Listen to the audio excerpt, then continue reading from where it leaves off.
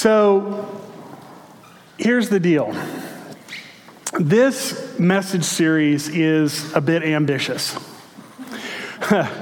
Last week, we went through 3 different spiritual gifts, and we got through, but it was a lot to take in. And this week, we're going to go through 3 more, and it's a lot to take in. So here's what I want to invite us to. I am going to do my very best to stay focused and to give you as quickly and as succinctly as I can a little bit about these 3 gifts today. And what I want to encourage you is just to ask the Lord to tune your mind to His mind, to tune your heart to His heart, and to receive whatever He wants you to receive today. And if it's just too much for one time or for your notes, just know that there's more information that'll be on the website tonight or tomorrow that will help us continue to hear from the Lord and be the church as He designs it, particularly as it relates to spiritual gifts. And that's the purpose of this series, that we would connect with the Lord and really grow and mature in what it means to be His church on mission with Jesus in the same way that Jesus ministered, right?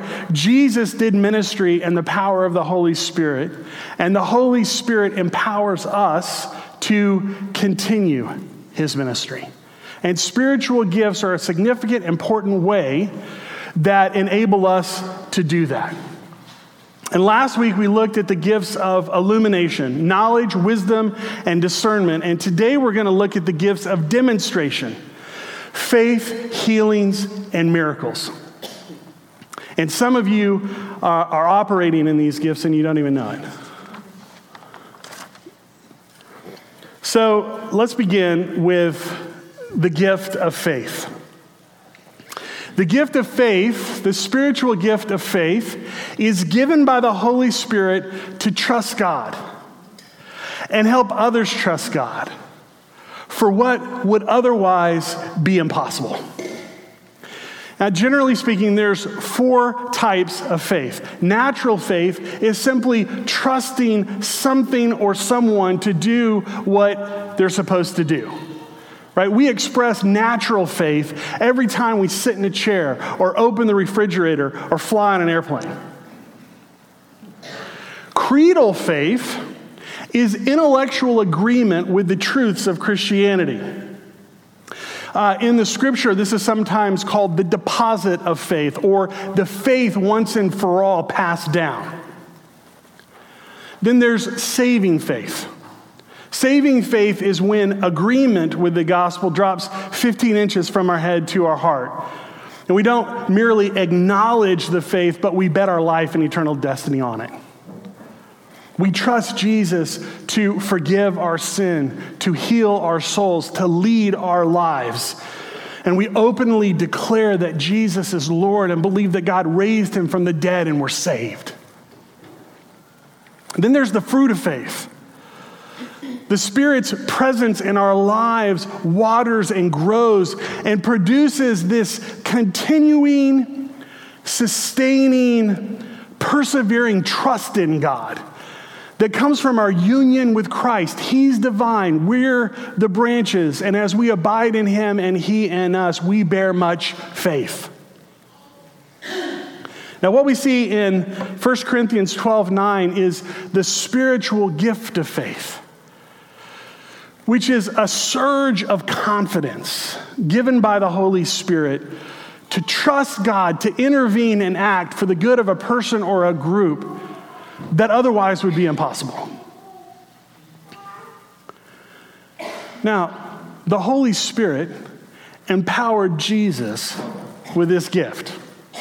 Jesus exercised such faith when tempted by the devil in the desert 40 days and 40 nights. Tempted in every way as we are, yet without sin. Jesus did nothing by Himself. He did everything in complete trust and dependency upon the Father, even fulfilling His role as a suffering servant, the Lamb of God who takes away the sins of the world. Father, not my will, but your will be done. Father, into your hands I commit my spirit. And just as Jesus ministered in the power of the Holy Spirit, so his disciples are empowered by the Spirit to continue his ministry. Stephen, one of the first deacons in the church, was a man full of faith. He was stoned for proclaiming the gospel. Jesus is God. He was promised in the Old Testament. He lived without sin. He died on a cross. He rose from the dead 3 days later. Jesus is Messiah and Lord.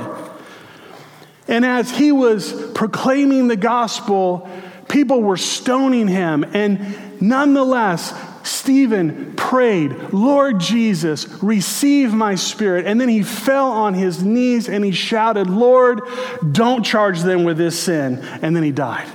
Full of faith. Paul is full of faith. Through glory and dishonor, bad report and good report, genuine yet regarded as impostors, known yet regarded as unknown, dying and yet we live on, beaten and yet not killed, sorrowful yet always rejoicing, poor yet making many rich, having nothing and yet possessing everything. This is Paul's continual, ongoing testimony to his trust in the Lord. But my favorite's Mary. Mary has incredible faith. God comes to her through an angel and says, you're going to get pregnant, but you're still going to be a virgin, and you're going to give birth to a boy, and he'll be God. And how did she respond? Okay. And then she sings. She trusts she's going to get pregnant as a virgin and give birth to God, and as a teenage girl, feed God, raise God, and her husband's going to be okay with that, and her mom and dad are going to be okay with that. This is a girl with great faith. Amazing. Do you have this gift? Have you asked for this gift? Have you received this gift? Have you ever operated with this gift? Have you ever received from someone else in the body of Christ operating with this gift? I mean, some people look at a problem or a need and they say, oh, that'll never happen. That's impossible. And you say, let's do it. Let's go.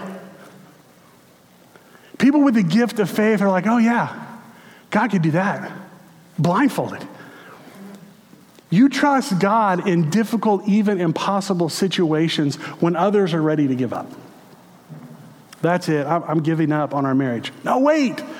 God can still do something. It's only the second quarter. The game's not over. There's still time on the clock. Trust the Lord and let's keep praying and see what he does. If you have the gift of faith, you believe nothing's too hard for God. Nothing's too big for God. Nothing's too difficult for God. Nothing is beyond the authority and the power and the reach of the love of God. You're a don't give up, keep on praying, wait on the Lord, God's going to come through type of person. And that gift that the Holy Spirit has given you is so important to the people of God and to the proclamation of his message. So how does this gift work? When someone's struggling, doubting, or wavering in their faith, they call or come by or cry out to borrow yours. You're kind of like a battery that jumpstarts everybody else. People rely on your gift of faith because they know you know the character of God and the word of God, and your surges of confidence in God and that God will show up and demonstrate his power are contagious.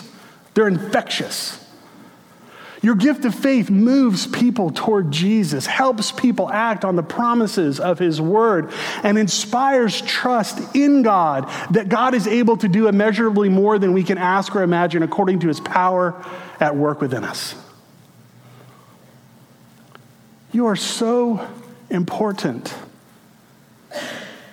to the body of Christ, and the gift of faith that God has given you is so important to the body of Christ. You might even keep a journal of all the things you've prayed about.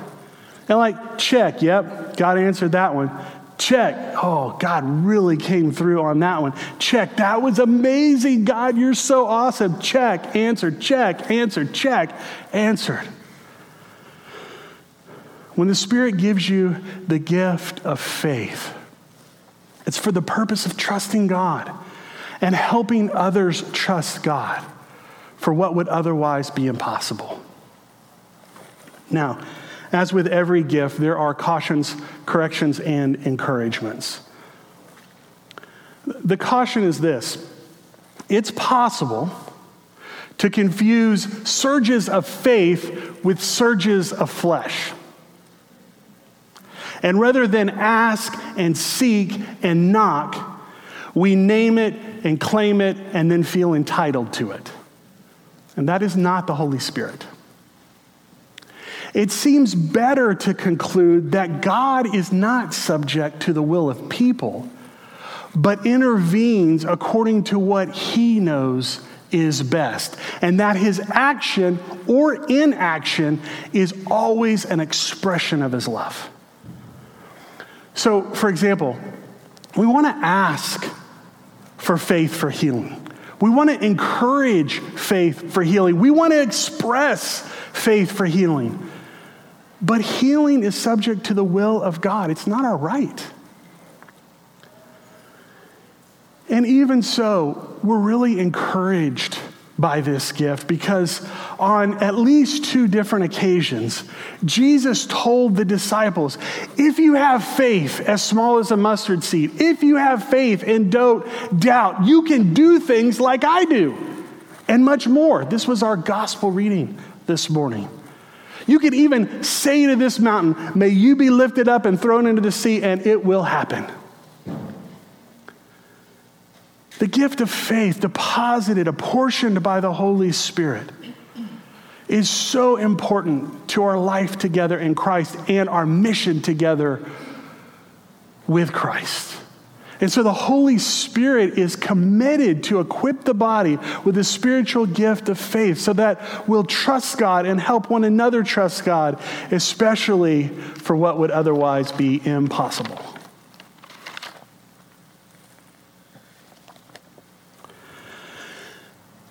The gifts of miracles.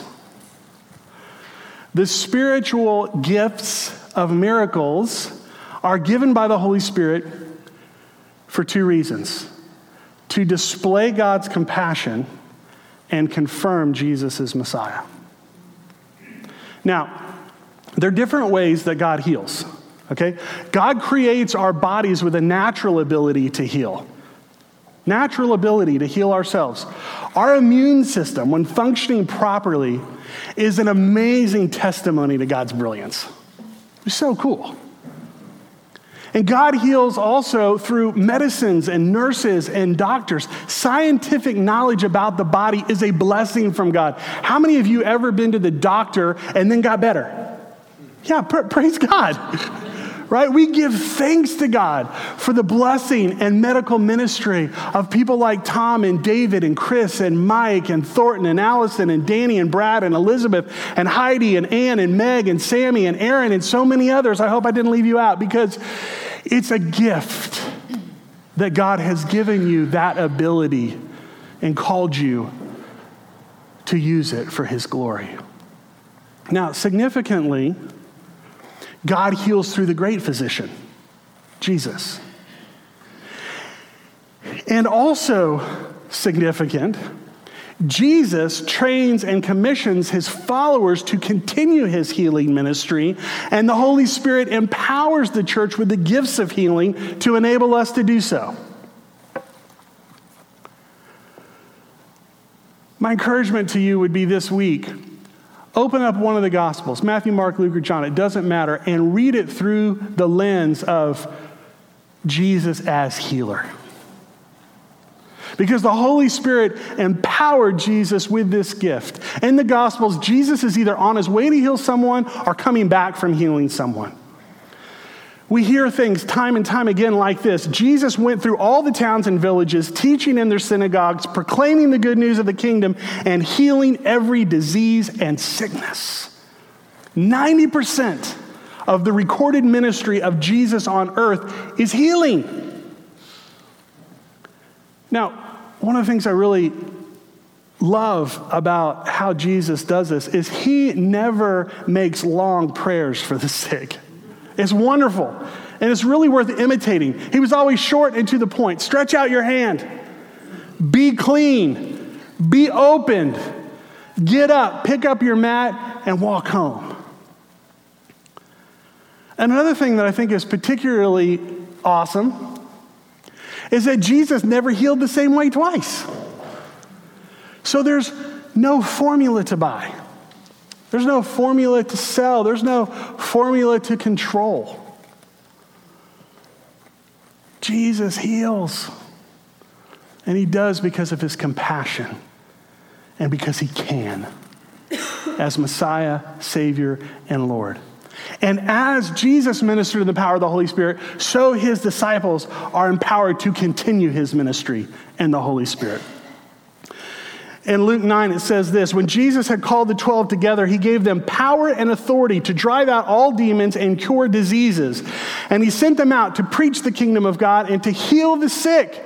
So they set out and went from village to village, preaching the gospel and healing people everywhere. Isn't that wonderful? And immediately after Pentecost, we find the first believers continuing Jesus' healing ministry, proclaiming the good news of the kingdom and healing people everywhere in Jesus' name. Peter says, silver or gold I do not have, but what I have I freely give you. In the name of Jesus of Nazareth, get up and walk. Philip performed signs and wonders, driving out impure spirits and healing ministry. In Acts 14, Paul speaks healing over a man who's lame from birth, who then jumps up and starts walking around. The spiritual gifts of healings declare Jesus' love and demonstrate his ability as the great physician to continue to make people physically, emotionally, and spiritually whole as God created and intended. Do you have this gift? What an amazing gift to the body. What an amazing gift to the world, to our culture, to our neighborhoods and schools and places of work. You have a deep compassion for people who are sick. Do you hear that somebody's sick or got hurt or got diagnosed with something terrible and your heart just breaks for them, like you're emotionally connected to them and you want to call them and email them and go and visit them and lay hands on them and pray for them and even use oil? You have a deep conviction that God can heal anybody. You've seen people healed before. You've been healed before. And you're filled with hope. And you're eager to see Jesus do it again and again and again. You know, some people are freaked out by sick people. They don't like to go to hospitals.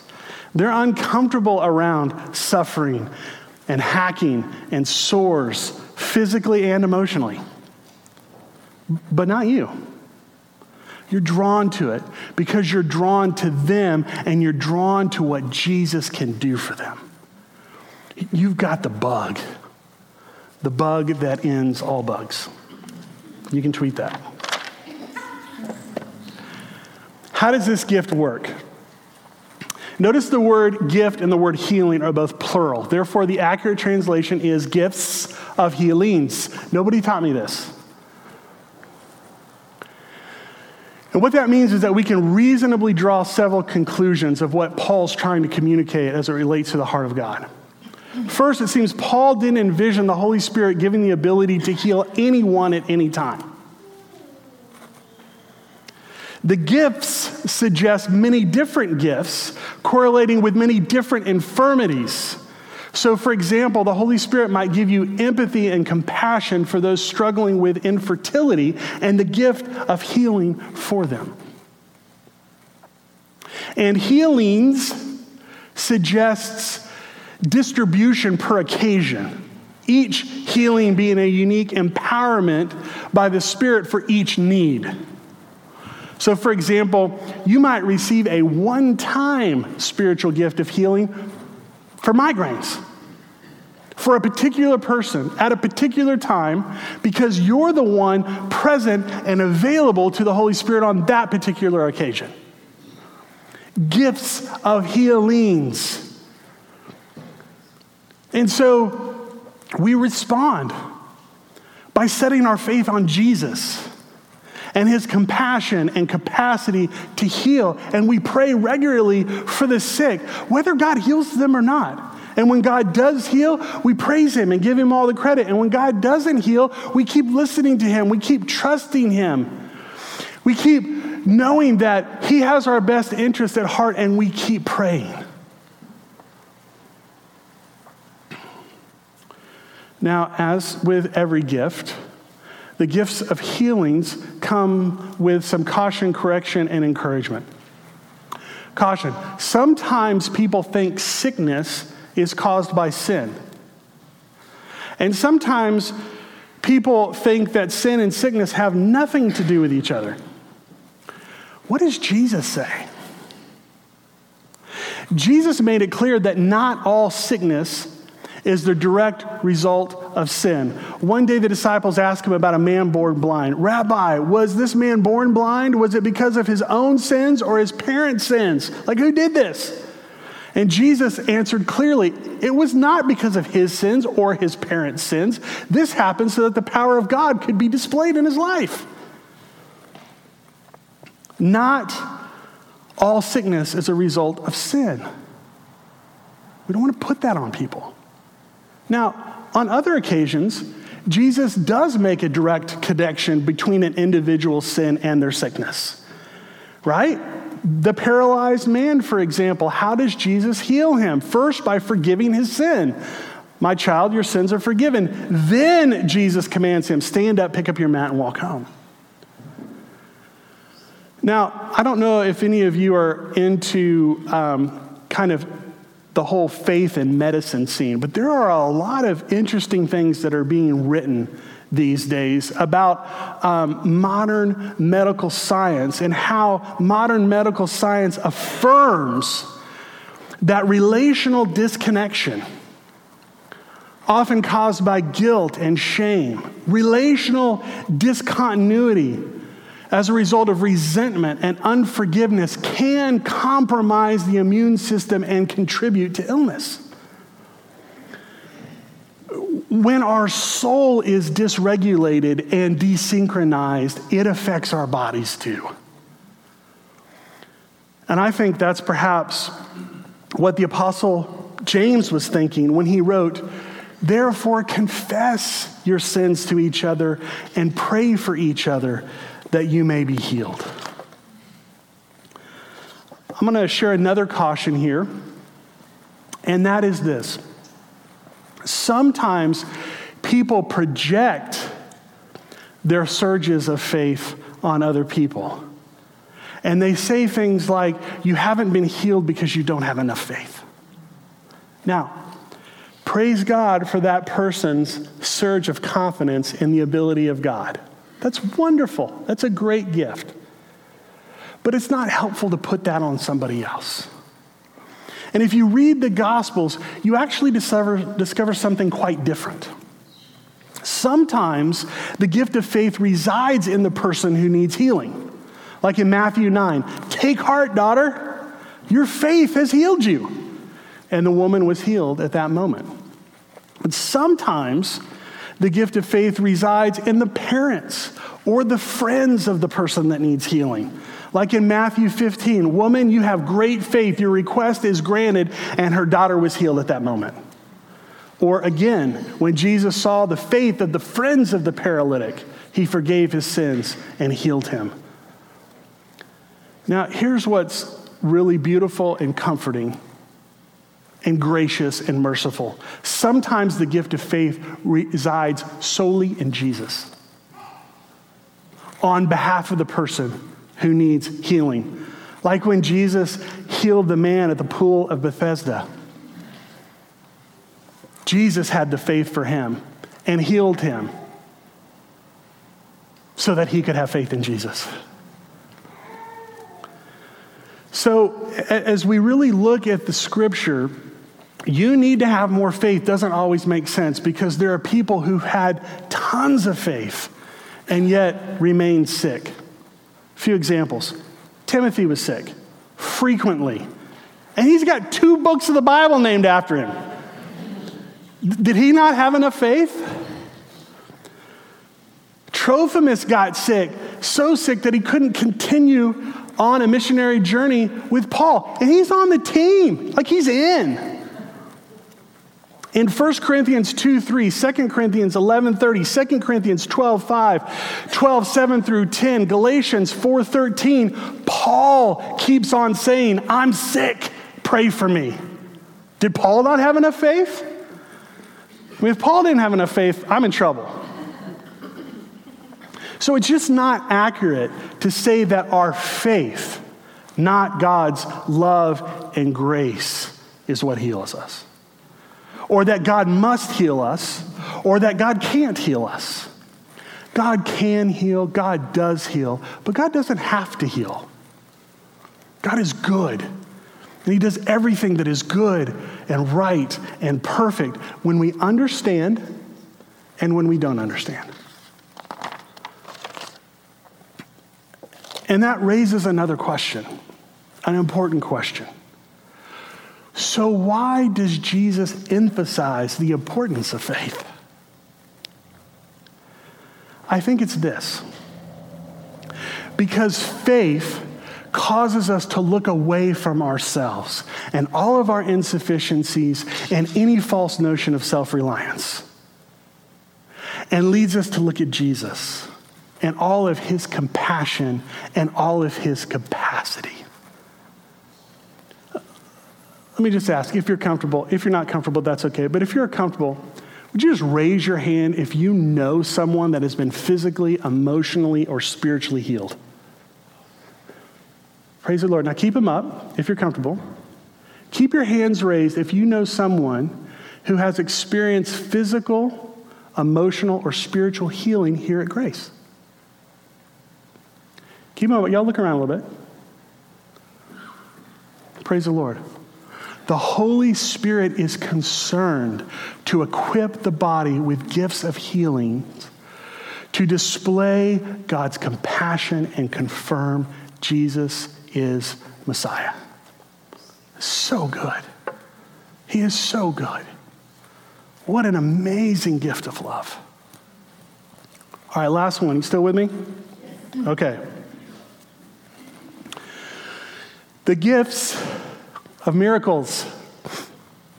The spiritual gift of miraculous powers is given by the Holy Spirit to suspend, overcome, or transform the natural order, demonstrating the active presence and love of God to build our faith in Jesus and draw those who do not yet believe in him to receive him as Messiah, Savior, and Lord.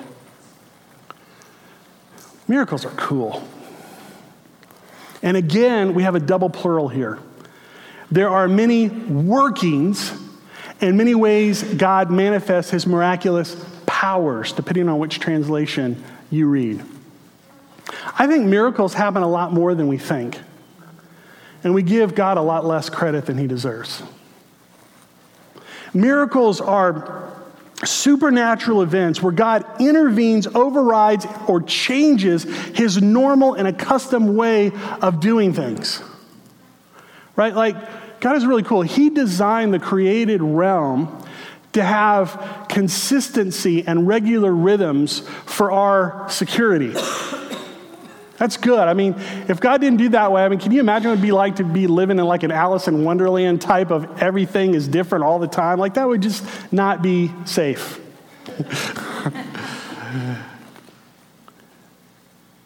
And I think it's helpful here to see that there, as with all the gifts, there's some relationship, some connection between them. And that is particularly true with miracles and healings. So every healing is a miracle, but not every miracle is a healing. Healings refer to Jesus' authority and power over our body, mind, emotions, and soul. Miracles refer to Jesus' authority and power over situations, events, and things. About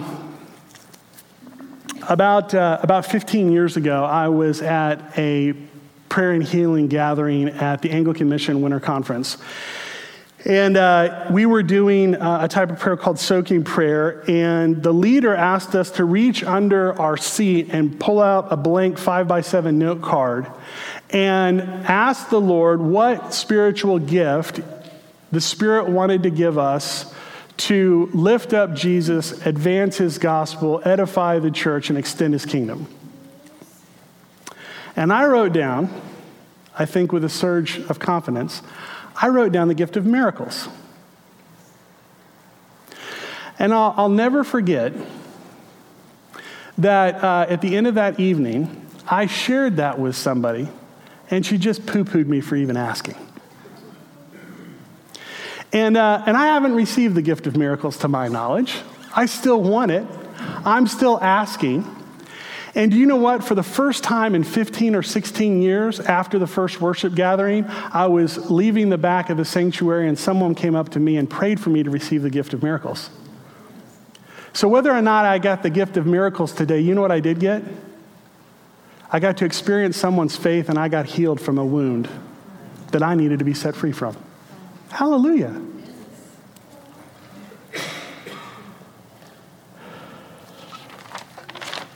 The Holy Spirit empowered Jesus with this gift. This is so, don't you just love Jesus? Jesus turned water into wine to solve a crisis at a wedding. That was his first miracle. Water into wine. Not a bad way to start recruiting some followers. Right? Who? What does he do? Oh, I'm in. That's great. Yeah, I'll follow him. Right? Especially Anglicans. Come on, this is our favorite miracle. Jesus also fed 5,000 out in the middle of nowhere. The disciples wanted to send people away to go get their own dinner, but Jesus says, no, you feed them. And they panic. And then they find a kid who was smart enough to have brought a picnic basket, and this kid gives his 5 extra loaves of bread and 2 fish to Jesus, and Jesus holds them up and prays and turns it into food for everyone with leftovers, which I think is the most holy and appropriate incident of rubbing it in the history of the world. Like, yeah, I just did that. That's so cool. Jesus walked on water. Because when you can walk on water, you should. Jesus calmed a storm to calm his disciples. Jesus suspended, overcame, or transformed the principles of natural law to solve problems, lovingly provide, and increase joy. And as Jesus ministered in the power of the Holy Spirit, so his disciples are empowered to continue his ministry. In Acts 4, Peter and John pray this prayer. This is a great prayer. You know, I wonder what would happen every day between now and next Sunday if all of us prayed this prayer once a day. Acts 4. Now, Lord, consider what is happening and enable your servants to speak your word with great boldness. Stretch out your hand to heal and perform signs and wonders through the name of your holy servant Jesus. They expected God to manifest miracles, which is what happened. In verse 31, it says, after they prayed, the place where they were meeting was shaken, and they were all filled with the Holy Spirit and spoke the word of God boldly. Philip was Star Trek teleported from Gaza to Azotus. That's pretty neat. And on several occasions, Peter, Paul, Silas, they were dramatically set free from prison. Like angel appearing, bars busting open, chains breaking, earthquakes happening, get out of jail free. Paul miraculously struck this sorcerer with temporary blindness in order to keep him from talking bad about Jesus and opposing the gospel message. In Acts 14, it says, Paul and Barnabas spoke boldly for the Lord, who confirmed the message of his grace by enabling them to perform signs and wonders. This is so helpful. to the people of God on mission with God. Do you have this gift? Do you believe that God can do anything? That God is awesome and can do the impossible? That person can't get saved. Well, yeah, I think they can. I've seen worse. That person can't get healed. Oh, yeah, they can. I've seen it before. That marriage can't get restored. Well, yeah, but I've seen the Lord do it again and again and again. Yes, he can. Do you notice miracles even when others don't? And praise God for them and tell people about them to help them believe in Jesus and join him in what he's doing? Do you use stories of miracles to help prove to others that Jesus is God? I don't think God can help me. Well, Jesus turned water into wine, fed 5,000 people, walked on water, healed people, and rose from the dead. What are you going to do with that? Let's talk about that. How does this gift work? Several things I think that are helpful. The gift of workings of powers has several characteristics that keep us lined up with Jesus and on mission with him in the power of the Holy Spirit in a manner that he enables us. Miracles are extraordinary, sometimes startling, observable events. They can't be reasonably explained. They are a direct intervening act of God outside the norm for his glory and the good of a person or a group. Miracles point to the active presence and compassionate power of Jesus and attest to his identity and ministry as Messiah, Savior, and Lord. And when they do, they arouse people's awe and wonder, creating, increasing, and strengthening faith. That is what the Spirit gives you when he gives you the gift of workings of miraculous powers. Now, with all gifts, there are cautions, corrections, and encouragements. First, caution. Jesus never performed a miracle for the purpose of fundraising or fame, and neither should we. And we long to see the demonstration of God's miraculous powers, but we long to see that demonstration because miracles communicate his compassion, his comfort, his capacity to help in ways that would otherwise be impossible. We don't seek miracles, we seek God. We don't follow signs and wonders, but as we follow Jesus, signs and wonders will follow us. To give you an example of this, you might have noticed the last couple of months that God is giving us not only this incredible space to be a gospel community, enjoying the presence of God, making disciples, raising up kingdom leaders to live on mission, he's also enabling us to do a little renovation in the sanctuary, in the kids area. God is so good to us. What a gift this place is. It's not about the place, it's about the people. But he gives us a place because place matters to God if the people will use it for his glory. Well, for the sanctuary and the kids area, the total of all these renovations came out to $136,000. We talked about this last week at the leadership team. And as we discussed it, we discussed what the budget was. Not $136,000, but $61,000. For those of you that are quick at math, that delta is $75,000. That's a big difference. And you know what happened? With a surge of faith, someone wrote a check for $75,000. So that we had exactly what we needed. And that person doesn't even go to this church. Now, for that person, it was a gift of faith. For Brad and the leadership team, that was a miracle. Sometimes they go together, okay? The point is this: the Holy Spirit is concerned to equip the body with the spiritual gift of miraculous powers to demonstrate the active presence and love of God, build our faith in Jesus, and draw those who do not yet believe in Jesus to receive him as Messiah, Savior, and Lord.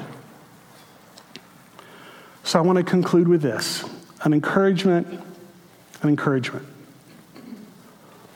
As we come to the Lord through the bread and the wine, as we go to prayer and healing teams this morning, as we continue to talk and process what Jesus has said, what the Spirit has done, what it means to be the people of God on mission and the power of God, I want to encourage you, y'all, it's our job as maturing disciples to ask, receive, and use the gifts of the Spirit. And to do so with the same heart and the same goal as Jesus. Not as toys for our personal advancement, but as kingdom tools to love, encourage, and bless. Just like Jesus. Yeah, we're going to make mistakes. But this is an environment with lots of grace, committed to gentle biblical correction and love and ongoing encouragement, because that's how we learn and grow in God's design for us as a church and how to implement spiritual gifts and our edification and the mission that God has called us to throughout this city and beyond. So I know that's a lot, but we don't often experience all that God has for us in the midst of his sermon. In fact, it's usually not the case. But I want to encourage you to the website, to listen again, to read, to learn more, to have these conversations with God in your times of personal devotion, with your family, in your life groups. On the website this afternoon or tomorrow, there's going to be 10 application questions for you. All right, so enjoy that. If you still have energy after this, let me pray. Father, we praise you. We love you. And we thank you for the joy of saying so, because you first loved us in Christ, the greatest gift of all. And so, Lord, as we continue to come to you through the bread and the wine, as we go to prayer and healing teams, we ask and seek and knock. Would you sovereignly give us the spiritual gifts that the Spirit desires us to have, to build up the church in love and proclaim the gospel everywhere we go? Lord, would you show us and move us, even with a surge of faith, to ask for the gifts that we eagerly desire? Lord, would you send someone to come alongside us? Would you show us who to come alongside, to pray together, to receive, to grow, to learn, to mature, and what it means to be empowered with the gifts of ministry for your sake in a way that brings you joy and is helpful to you and what you're doing in our lives and in the world today. We pray, Jesus, for your sake and in your name. Amen.